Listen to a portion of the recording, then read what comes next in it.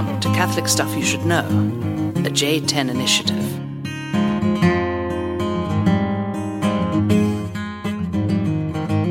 Well, there you have it. This is Catholic Stuff. I thought you would start with like a Christmas jingle as we're getting close. The weather outside is bright. I think I did that last time, though. I heard yeah, that's true. You did. That was I was walking through the hall here, and some guy was rocking out Mariah Carey's. Oh yeah. I was like, oh, 'tis the season. So even here at the Casa Santa Maria, Lenten liturgical law is broken for the sake of Christmas music. So there are some like real. I don't know. I feel like we talk about this every year. We've been doing this long enough now. Many a year now, we've spoken of the same topics. Whether or not you're supposed to start Christmas types of celebrations before Christmas. Sorry, maybe some adjustments here.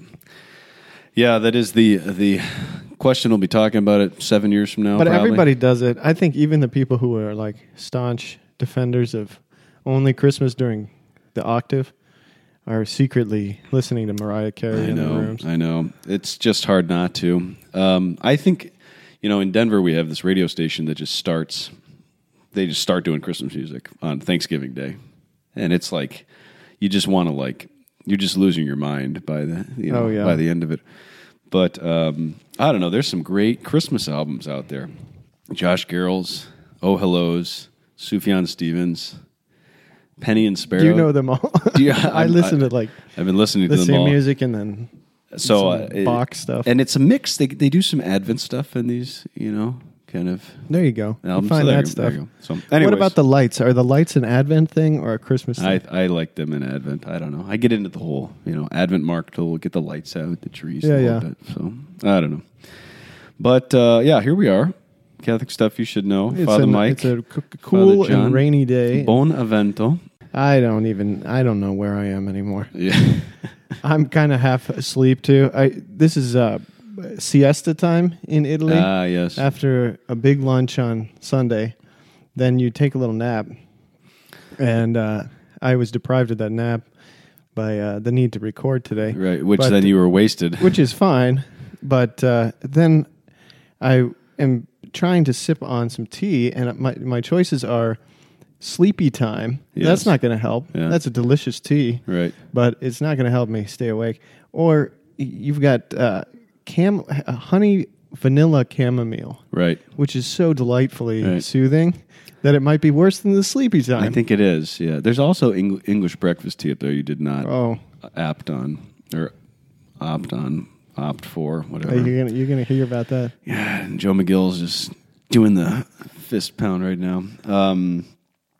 So I'm kind of scattered here because if it hasn't been one thing after another, we've never had GarageBand not work, and all of a sudden that was the problem of today. So, but thanks be to God, it worked out. Yeah. So be careful with those of you who are on your MacBook with the new operating system, High Sierra. GarageBand might have a little, but we worked it out. So you got to reinstall it. Mike is one of these kind of fix-it guys. I love this about you. It's like, you got a problem? I'll fix it. You'll figure it out. I like to try. I don't usually fix much. I've watched you fix a lot of stuff. I'm the kind of guy, it's like, if I can't fix it in about 30 seconds, then just sell it. Just sell it. Get rid of it. Get rid of it. I'll buy a new one on Amazon. There are folks who say, I need to hire somebody. Right. And they start panicking and trying to figure out who to hire. But you're more of, let's just get rid of this. No, I'm just like, throw the thing out the window. And it's worse, let's get back to nature. Yeah, it's amazing how impatient I can be with technology, which is a funny thing. Because this is, what did somebody say recently? Somebody very witty said, technology is solving all of the problems that it makes for us in our life. Oh, no. And I was like, that's true. It's solving all the problems. You get it? Except it doesn't respond to the emails that I'm getting. Strange times here, drinking chamomile tea and responding to emails. I'm like, who am I talking to right now? Who are you? It's the goatee, I think. Facial hair does some weird Everything's things. changed. Well, someone told me, you look like a French poet. I haven't seen you for a while. You look like a French poet. Yeah. Someone else told me, why is your face so dirty? Yeah. You should get rid of that. There's a lot of haters on facial hair. Just in general, I think. It's not just where we live, but I think in general it's just, maybe a mustache. But well, I don't have like real strong facial hair. But I kind of work with what I got, which is this weird mustache and some Well, you got a good chin. chinny chin. Chinny chin chin. The solid like a- chinny chin chin. Yeah. The goat. The goat. Well, we do have something to celebrate on Tuesday, Mike. So take your sleepy time tea before you fall asleep here. And cheers to our 10th anniversary of the Companions of Christ. We mentioned it a month ago. We're actually celebrating it on Tuesday, Feast of Our Lady Guadalupe, which we're going to start with Mañanitas. Oh, yes. 6 a.m. Early morning singing to Our Lady. And then, La hopefully... Guadalupana, La Guadalupana. You know that one? I do. I do. Yeah. So... Well, cheers. Cheers. So, yeah, we're doing the... 10 years of a good life together. The anniversary was also celebrated with a great pilgrimage here. It was. And we didn't record during the pilgrimage. No, but we had all the boys together. But it was great. Got the band back together. Yeah, it was great. We were in Sisi for a week with the 31 members of the Companions in St. Paul, 30 members.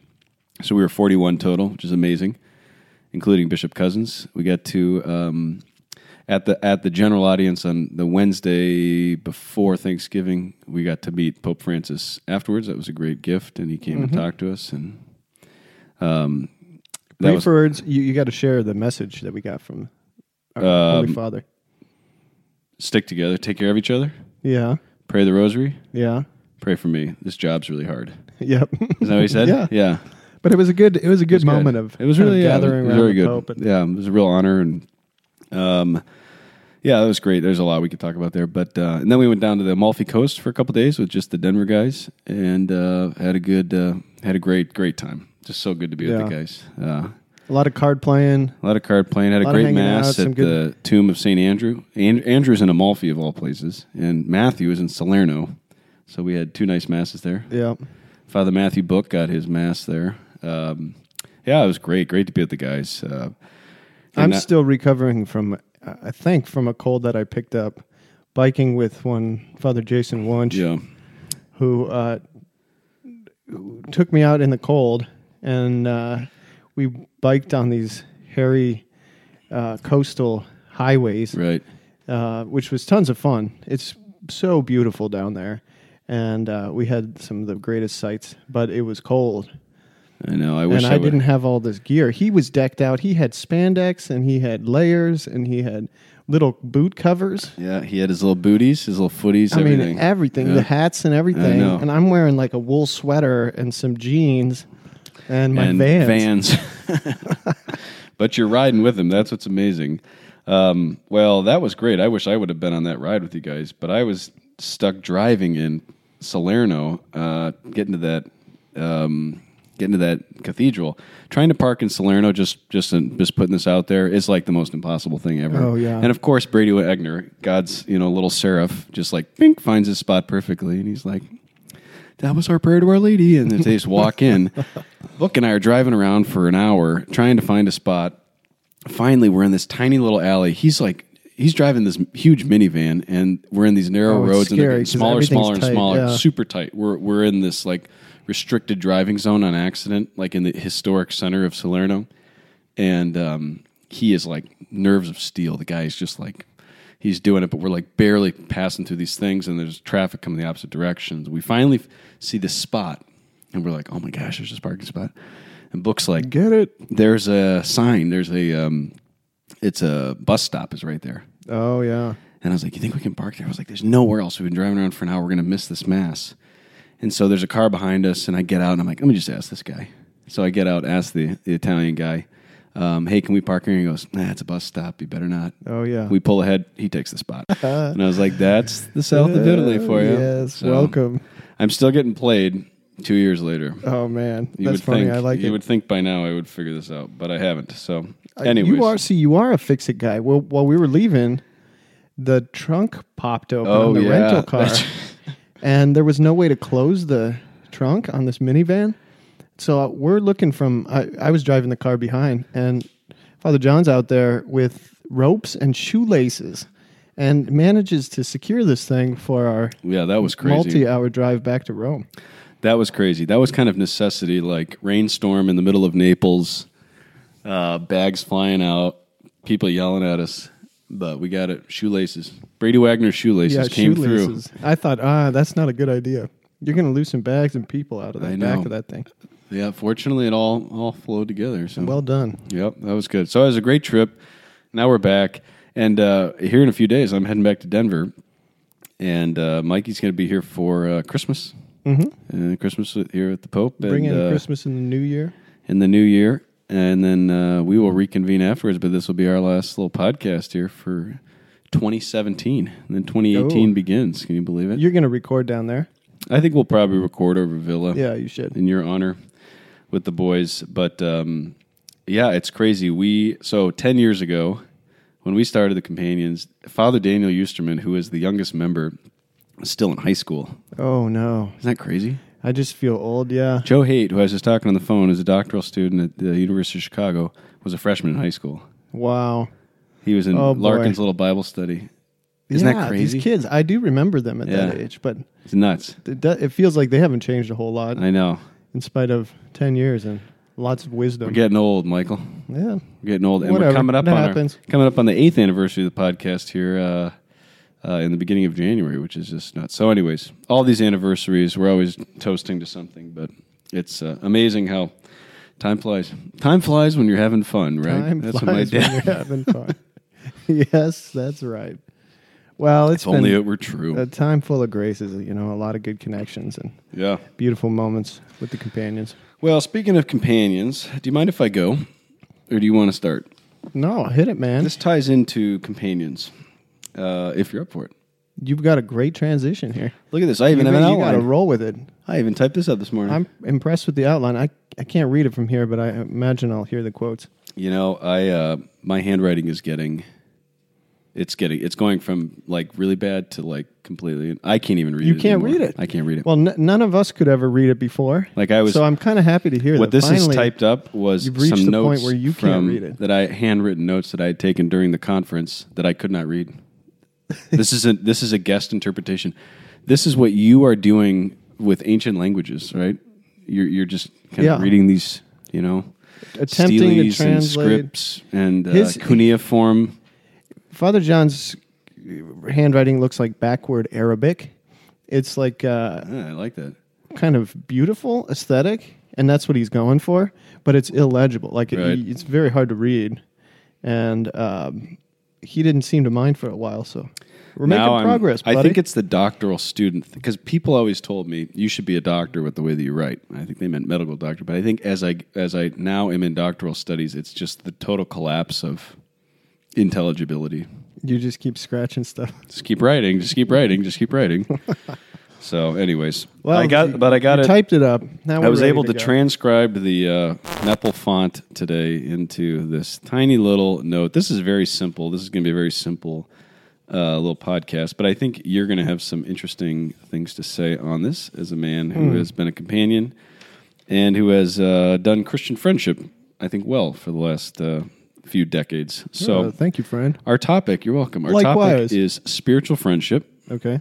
According to two dudes, one of whom is Bishop Massimo Camisasca, who just spoke to us, and the second is a guy named Saint Elred of Revue. Whoa. Do you know him? Elred. No, Elred. I like that name, but Aelred. I don't even remember him referred to. This Saint must Elred. be your thing. This is my thing, thanks to Father Joseph Lajoie, who... Oh, nice. He said, you should do a podcast on Elred's work de spirituali amicita. So... And then Massimo Camisasca was the founder. Amicizia. Oh, my gosh. It's Italian now. Sorry, whatever the Latin... the Latin. I guess the ecclesiastical Latin would be... Amicizia. Yeah, amicizia. Okay, so on spiritual friendship, right? There you go. He wrote this book. This is so I'm going to take 4 things that Camisasca said, and then pair it with 4 things that Elred said in the 11th century, 12th century, and we're just going to talk about that. We're going to have a little conversation about that. Oh, I like it. Sound? But I'm going to start parallel voices. Start my little timer. A true scholar. We know setting ancient voices in dialogue. In a sacra conversazione, as Cardinal Stafford would say. So, anyways, a brief word on our 2 authors here first before we dive into a couple of thoughts on friendship. Massimo Camisasca was a student and a longtime friend of Luigi Giussani, founder of the Italian movement Communion Liberation, of which we are big fans. Kami Saska was moved to found about 30 years ago, a missionary movement of secular priests. So these are not diocesan priests, but they're not religious. They're not a religious order. They're a secular priesthood. They don't take vows. Right. So they usually serve parishes. Right. And they're all over the world. So they have the very short, because everything's short in Italy. So the short name of the priestly fraternity of the Missionaries of St. Charles of Borromeo, founded by Don Massimo Camisasca, who's like a mix between Don Corleone and, I don't know. He's not just a mob boss, but he's got that kind of gravitas. Yeah, he does. But then he's got this this wisdom thing as well. It's amazing to be with him. Yeah, and you feel very close to him very quickly. Yeah. He's very personable that way. That might just be an Italian thing. Like, he was super intimidating as he would talk, and then he would leave the podium, and I watched him take Vince Petruccelli by the arm, like a grandfather, an old grandfather type, And they just kind of walked to so get a he'd be cafe. talking, he'd be giving this intense kind of lecture, and then it was being translated by this guy from the States, and then he would stop occasionally, and he would look at the kid, and he would say, Does this make any sense? Does this matter? Do you care? Does anybody here like this? Right. And then they would laugh and then go on. Oh, he's wonderful. He's written about 50 books, one of which on friendship we're going to translate. Yep. And I say we, I think between you and Eusterman and Coopin, I'll put my name on it, my stamp on it, though my Italian's the worst. He wrote a book called The House, the Land, and the Friends, and I think that's where he lays out his vision of friendship, but it's not translated in English, so that's forthcoming. I'm looking forward to it. J10 initiative. Yeah, a new J10 initiative. But he's got a couple great books on the family, on fatherhood, and on priesthood, and that's how we got acquainted with him. During the conference, which he gave to the 40 companions, there was a lot of different topics we covered, but I asked a question about the relationship of friendship and spiritual fatherhood, and now it's where he kind of moved into some of his specific points on friendship, a few of which we'll kind of touch on here in a second. So that was Kami Saska. He's now the bishop in Reggio, right? Mm-hmm. In the Emilia-Romagna. Oh, I say yes, but I don't remember. Yep. I think it's the Reggio. That sounds right. Reggio Emilia, because I think there's one down south, too. I think. Irene's listening to this and being like shaking her head, saying these guys don't know anything. So anyways, that's number one. And then number two, St. Elred was an English Cistercian abbot in Riveux. Now, I always saw this, and I thought, look at that word there. Does that look like an English town to you? Doesn't it look French? Yeah, it does look like a French name. But that's up northeast of Manchester. Riveux. Yeah. So, yeah. And it's an ancient ruins. Actually, looks pretty amazing to see not ancient, but the medieval monastic foundation. This was quite a place. And at its high point, Elred was the abbot. He was born in 1110 and he died in 1167. And so the Cistercians, I always thought St. Bernard, this is how my ignorance here, I always thought St. Bernard founded the Cistercians. He didn't. Do you know that? Yeah, I did too. I thought he did. I thought he did. So he didn't. So it turns out, just very briefly, a Cistercian abbey, if you're listening to this, it's a form of Benedictine monasticism. What happened was a guy named Robert of Molsem in the year 1098 was kind of fed up with the laxities and the richness of the Benedictine monasticism because they had become kind of town centers, so to speak, with huge estates and benefices and these things. So by the 11th century, Benedictine monasticism, now 5-6 centuries, was kind of building Western civilization. And this guy, Robert of Molesme with S-M-E. I don't know how to talk anymore. That's because I don't talk most days anymore. I don't know. I can't read it. Molesme. Yeah, it's like Solem. There you go. Molesme. Left the monastery in Cluny to form a new and a more rigorous living out of the rule of St. Benedict. And he took a number of guys with him, and there's kind of a dramatic story of how this happened. You can study this on the well-researched and academic website Wikipedia, where I learned all of this. And so Cistercian comes from the word where they went out to this marshland and this reeds, and it's called Citu, I guess. That's near Dijon, and it just literally means like the reeds, the marshland. So the Cistercians were there.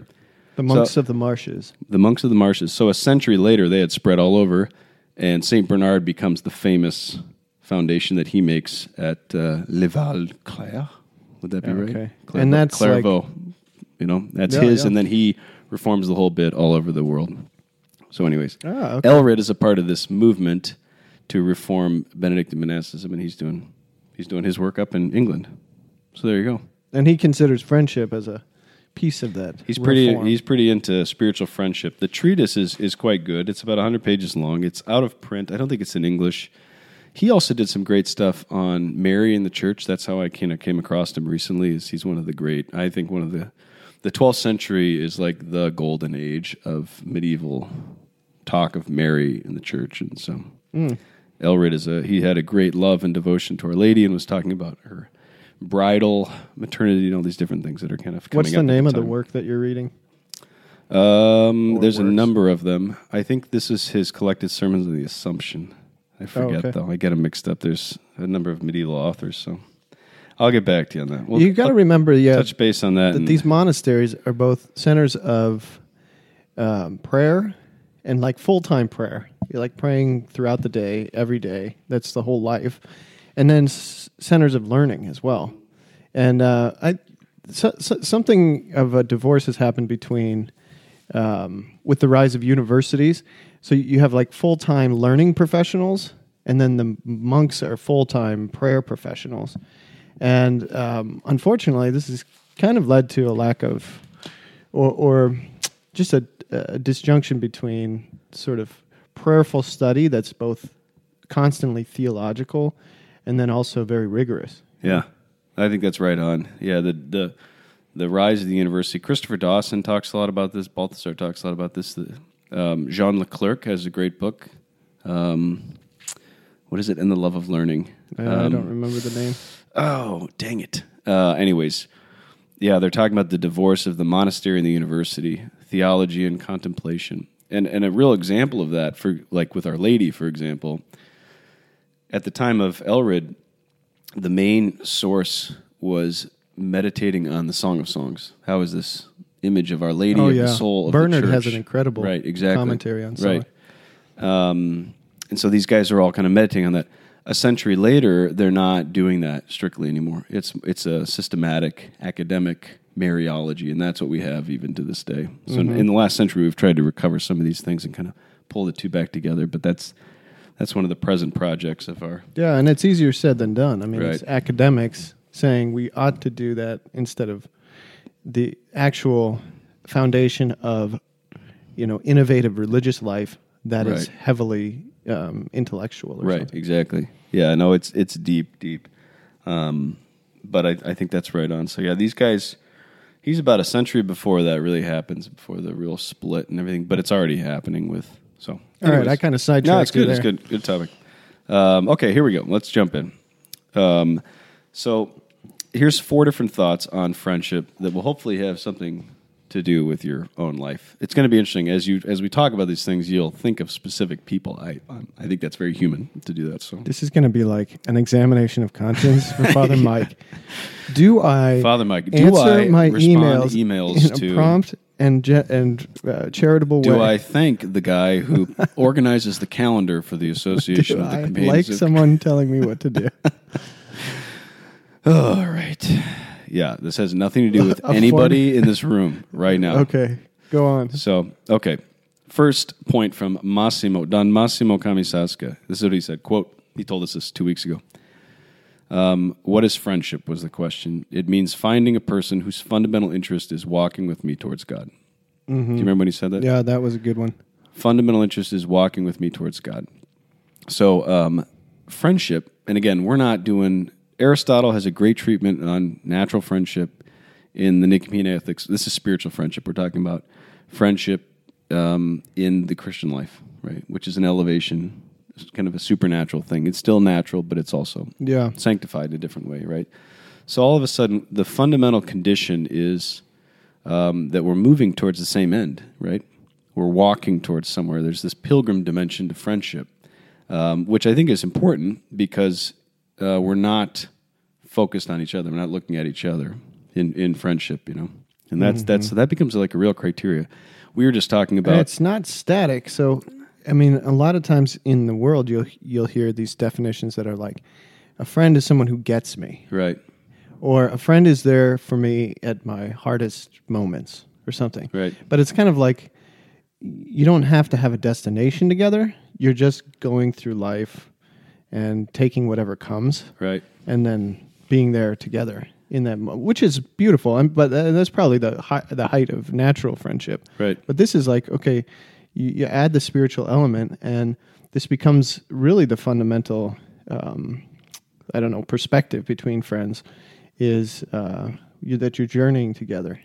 Yeah, and that journey is marked by a teleology, we would call it. Like there's an ordering, there's a purpose. It's got a goal. And one of the great experiences of friendship we had was, or at least kind of a model of it, I think, was when we were on the Camino. You've done it a couple times. Yeah. Now. But there's kind of a bond that happens because it's like a sacramental almost, small s, like you're visibly and physically living out the reality of the Christian life, which is to say we should be ordering towards something, you know?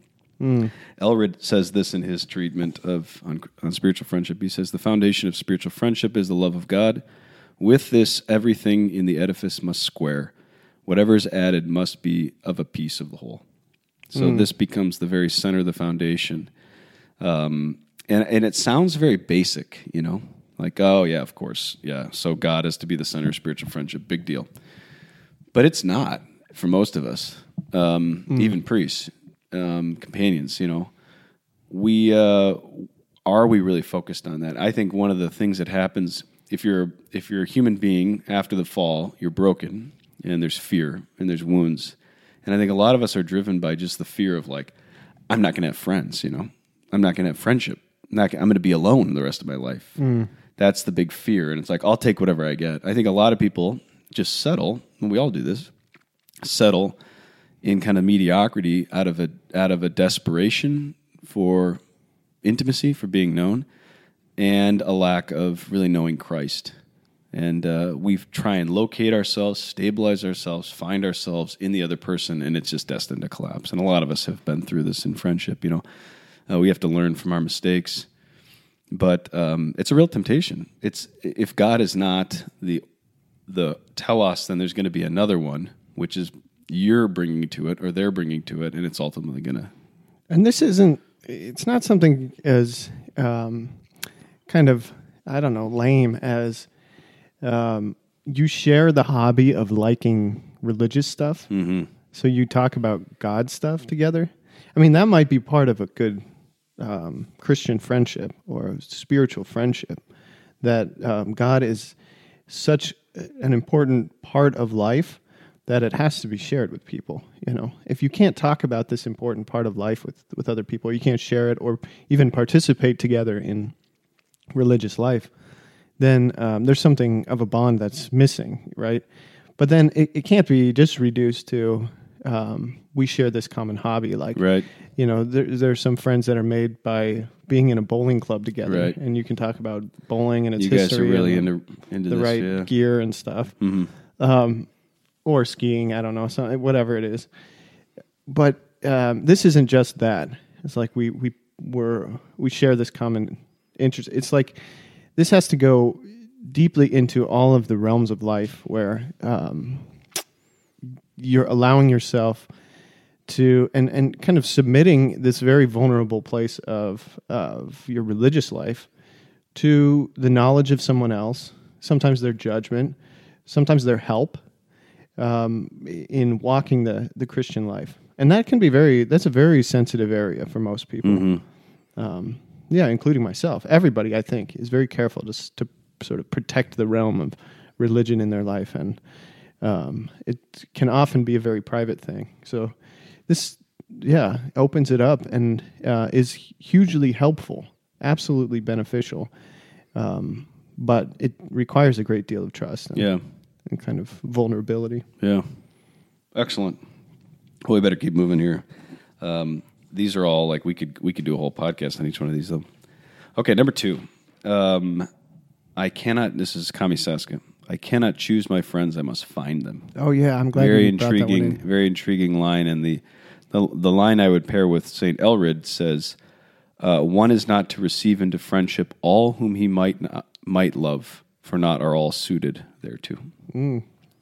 One is not to receive into friendship all whom he might love, for not all are suited thereto. So this is an interesting. I think this was one of the more provocative lines from Kamisaska. We were talking about this. It was kind of echoing through the rest of our trip together.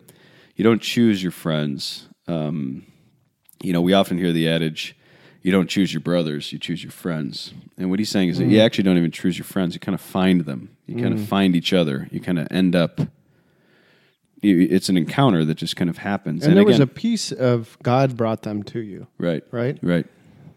There's like providence at work. So this kind of builds on that first one of like you're journeying.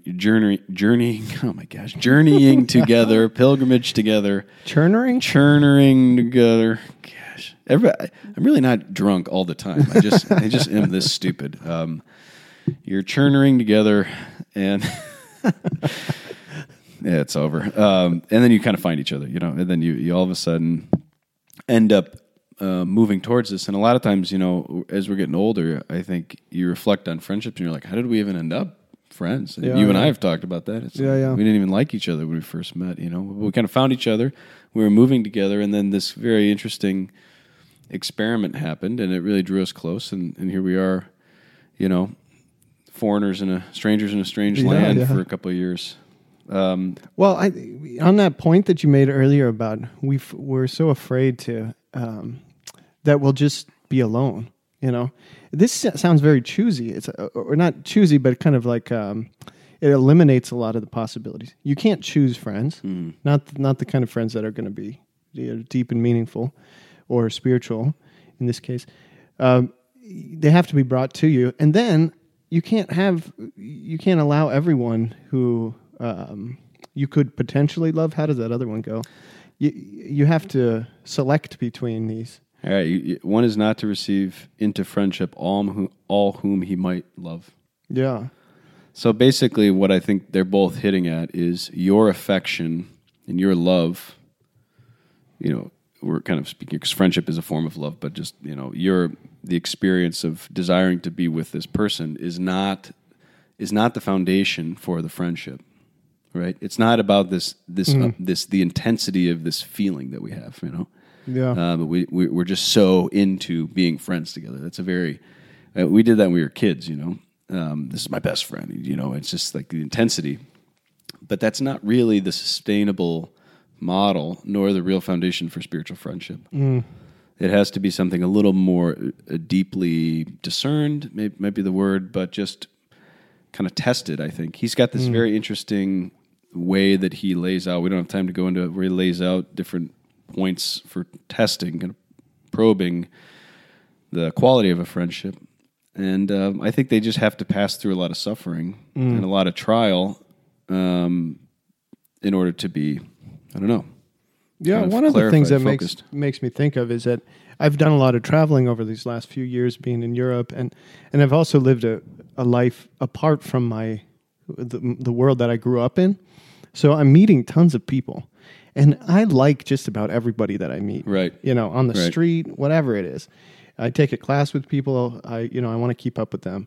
I live somewhere and I meet people and I want to keep up with them.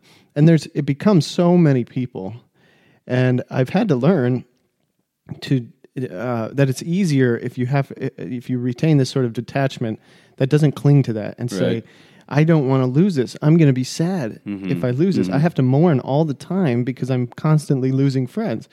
That's a very painful position to be in, and also it's not the right kind of expectations. Somehow you can go through life loving people, and even momentarily, and then actually having to figure out then who are the people that I should commit to, rather than just I'm surrounded by a lot of people who I could potentially love and be friends with. Yeah. I'll just keep it, superficial with everybody. That's never satisfying. Yeah, I think that's true. I do the same thing. It's like, yeah, you look at me the right way, and it's like, we're friends, you're in, Yeah. And it's like, well, is that really, a sustainable thing? So I think we kind of cheapen the language of friendship a lot. Not everybody. These uber melancholics who just have crazy, I don't know, expectations or boundaries around what friend. And when they bring you into the inner sanctum, you're the one of three people in the next 60 years that will ever actually know my interior life. I don't know. That there's something good about that. I don't understand that. But it's also crazy. So I guess that all of us fall in two different extremes. And in the middle is kind of like a freedom. You find people, you get unexpected. I mean, I talk about this French tutor this summer, Maria Masterson. It was we just kind of found each other, but it was such a joyful experience of just like being with her, and it had just happened very naturally. So I think a lot of it is just letting things happen naturally in Christ, not just naturally, not controlling and making it artificial, but just being located in Christ and allowing life to just unfold. That's the thing I think we all want, So that's a good lead into number 3 here. Friendship is the opposite of possession. Mm-hmm. Friendship is the opposite of possession. Yeah, I remember when he said that? Yeah.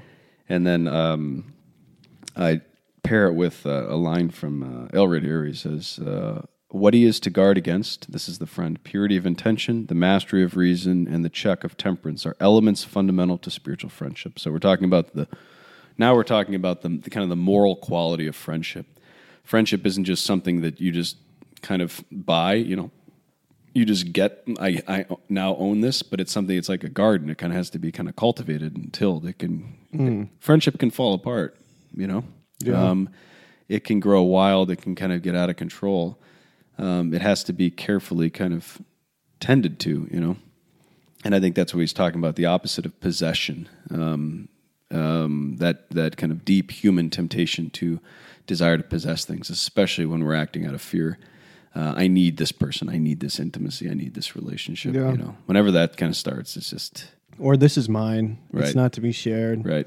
Or it's so privileged. Right. You get into this sort of such a deep privileged relationship that it becomes codependent. I think in some way you can use that same kind of pop modern terminology for interpreting this in a certain way of I am no longer free because I'm friends with this person. Yeah. Or I exercise my friendship over this person in a way that manipulates their life. They're no longer free. I have to,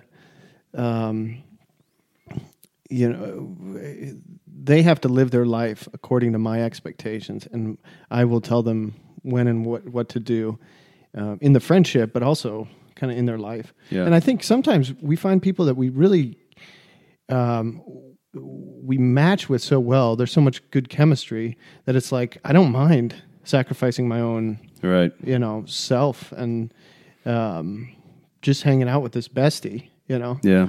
But then when things get, when they get possessive, or when you realize, I can't have other friends, or they can't have other friends, or whatever.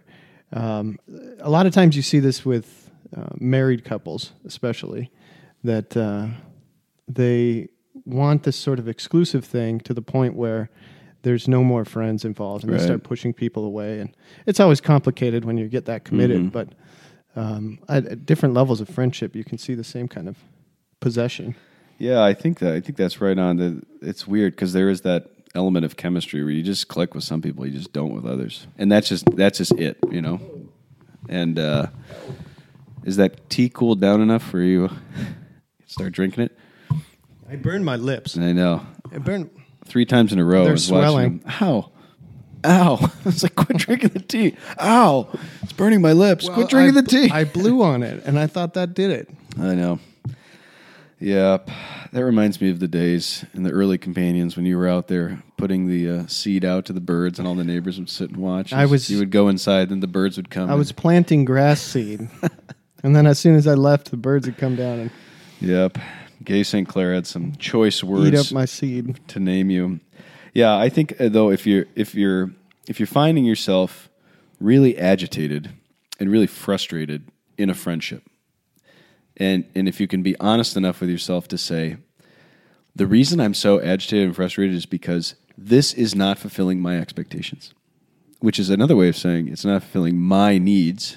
Yeah, and that's the possession. Then you just identified up, a spirit of possessiveness. This is really good. I think this is very healthy. We all do this in different ways. And then the good thing would be to follow these 3 questions. Purity of intention. What are my intentions? The mastery of reason. Like, what is the reasonable thing to do? Like, is this really reasonable that I need this? Yeah. You know? And you can step out. You can ask other thirdly, people. That can help for. And that's reason. what I was going to say. The check of temperance. The third one. Yeah. Talk to other people. Just say, "Am I crazy here, or is this?" Yeah. You know. But that's seek wise counsel. So good. Number 4, last but not least. This is the one that this is just like was like the dagger in the heart for me. We were talking about again friendship and fatherhood and how do these things kind of play out in the priestly life. And he looked at us and he said. He was talking about American diocesan priests, and he said, "The martyrdom that awaits you." Do you remember this? The martyrdom that awaits you is the infinite series of rules that will stop you from encountering other people. Oh, and I was like, I do remember that now. Yeah, he put his finger on something there.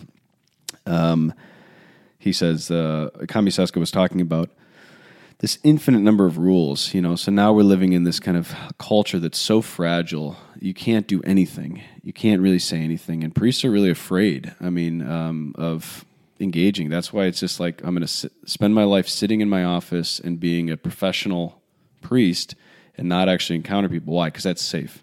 Yeah. Because we all know that one false accusation and we're basically guilty for the rest of our life, even if we're innocent. You know, that's the reality of our legal situation. There's just lots of scandals in the world, and the church has gone through, you know, our own scandal in our time, and it's a shame to find out that that priests have abused their power and made real mistakes and have embarrassed the whole community and have sinned. You know, and when their sin comes to light, it makes us all afraid of whether or not we can trust each other. Right. You know, more recently there's been this scandal stuff in Hollywood or all over the media in America with sex scandals and things like this.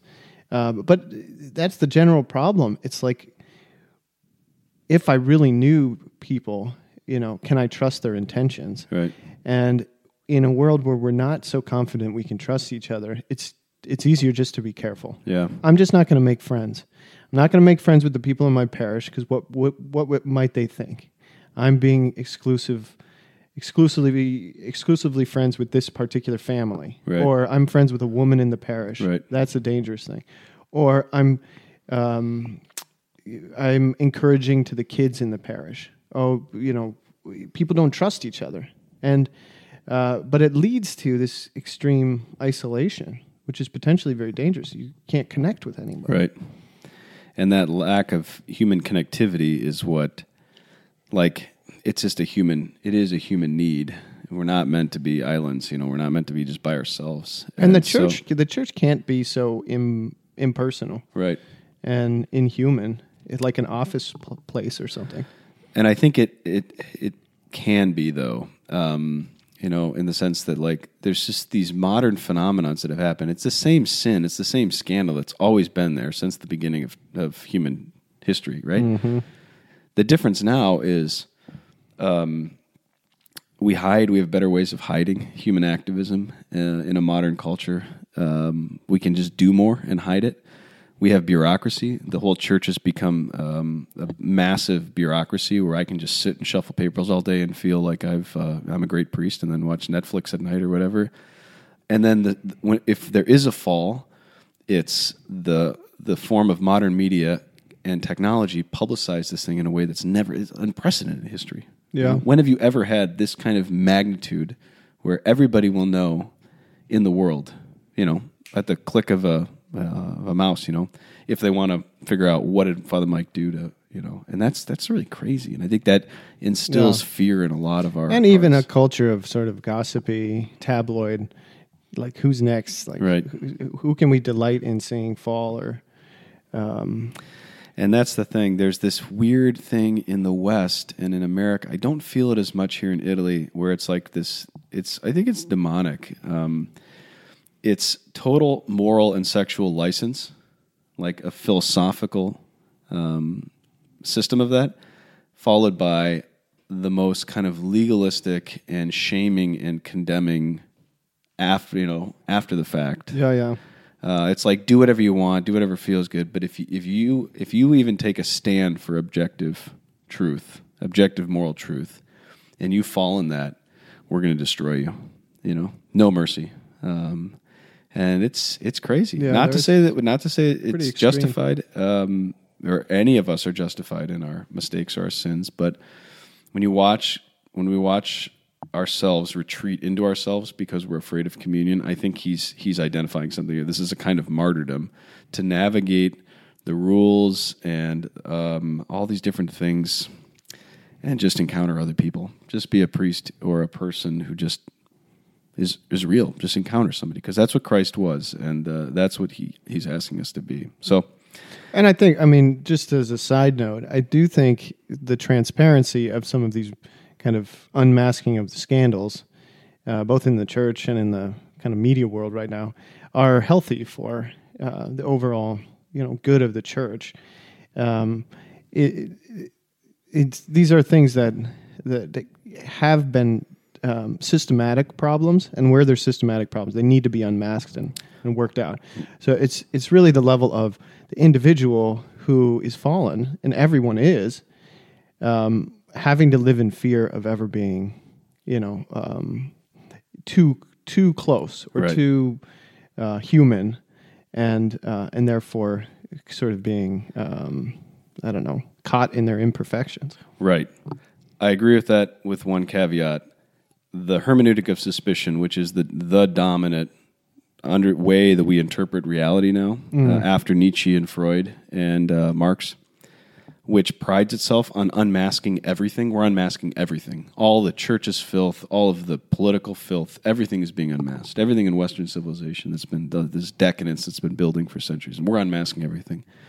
That is fundamentally, I think, what's under all of this. It's what's destroying our ability to really encounter other people, because we don't have a hermeneutic of trust. We don't naturally assent to things anymore. We just always with suspicion. And so we have to be rooted in Christ in such a way as we can be men and women of real trust and assent with prudence and with moral conversion, but ultimately trust. That's the only way forward with spiritual friendship. But to end on a positive note, here's Elred, and this is the counterpoint to Kamisaska's very sober analysis. He says, "What I could not bear alone became reasonably bearable by our combined strength." Talking about his friendship. What I could not bear alone became reasonably bearable by our combined strength. I like that, because he doesn't say it became a joy when we were together. He says it becomes reasonably bearable. Yeah. I like that. I like that little caveat too. People will say these fine, these nice lines like your proposed joy. All of my problems became great things because I had your support. No, but this is good. Yeah. This is, like you say, it's hopeful, because there is more than just me and my limitations. Mm-hmm. With friendship, I can see someone else's life and their own joys, and I can receive help. Yeah. Amen. Yeah, hey, good. Thank you. Is that all right? Okay, good. Thinking about we got to hustle through these shout-outs, because I think I've been blabbing for too long here. So I'm going to fire off a few, and then I'll let you get your big fancy list over there and shout out. So do you know what happened on October 5th, 2013? Yeah. No? No. I promised Chad Williams that I would give him a shout-out. And I said, why should I know that? How should I know that? That was Quiz Show, dude. That was Quiz Show. That's right. I'm sticking it back to you and Goebel, too. No. So Chad Williams, 4 years ago, I said, your shout-out is coming soon. Merry Christmas, Chad. Hey, you just Chad. got your shout-out, and thank you for listening, and thank you for sending the email and highlighting in red. Chad Williams? Chad Williams. Chad Williams. You know Chad Williams? Chad Williams? I'm trying to make up for it. Here's a guy you do know, Bishop Nicholas. He got a shout-out. He loved it, and he said, can you give a shout-out to Joni Holden, who's the wife of our former CFO, Dave Holden. That's from Sister Esther. And Sister Esther, we always pray for on the last day of the liturgical year. Remember, Alleluia, and keep going. That's St. Augustine's sermon. That's always she quoted. loved that. She loved that. I always think of her every year on that. So, Alleluia and keep going, Sister Esther Mary. In Iowa and Minnesota, I'd like to give a surprise shout-out to Catherine Wessel's parents, Don and Deanne, in Stillwater, Minnesota, who are awesome. And your daughter is the best. And we had a great time last spring with all the Bernardi kids. And then another set of parents who wrote in, Bruce Hall's parents, Kevin and Diane from Akron, Colorado. Thanks for listening, and thank you for having a great son as well, who's with me too. That's it. Yeah. Oh, and I should shout out Dave Edens. He and his friend, see now I forget his friend's name. I lost the little note. But he and his friend were on pilgrimage in Assisi, and we ran into them. And they stopped us in some art shop and asked, "Are you Catholic Stuff You Should Know, guys? I love that show." Yeah. And they recognized the voices, which is always a surprise on the street. But I got a nice follow-up email from him telling me his story, and he's going through RCIA right now and is kind of persevering through a rather heterodox RCIA. Unfortunately, there are some catechists out there that are not so Catholic. He found one of them. But he seems to know that, and he's really pushing through. So he's from Texas. His buddy's from Texas. His buddy was the one with the long hair, the bigger one? The taller guy? You know, I'm not sure which one's which. Okay. But they're both good Texan pilgrims. Good. Well, that was great to meet you guys fans. in Assisi. So, yeah. Excellent. That's it. That's it. Merry Christmas. And jingle bells. That's jingle bells. Catholic Stuff Jingle Podcast all the at way. gmail.com. We'll talk to you soon. What fun it is to ride in a one-horse open sleigh. Hey.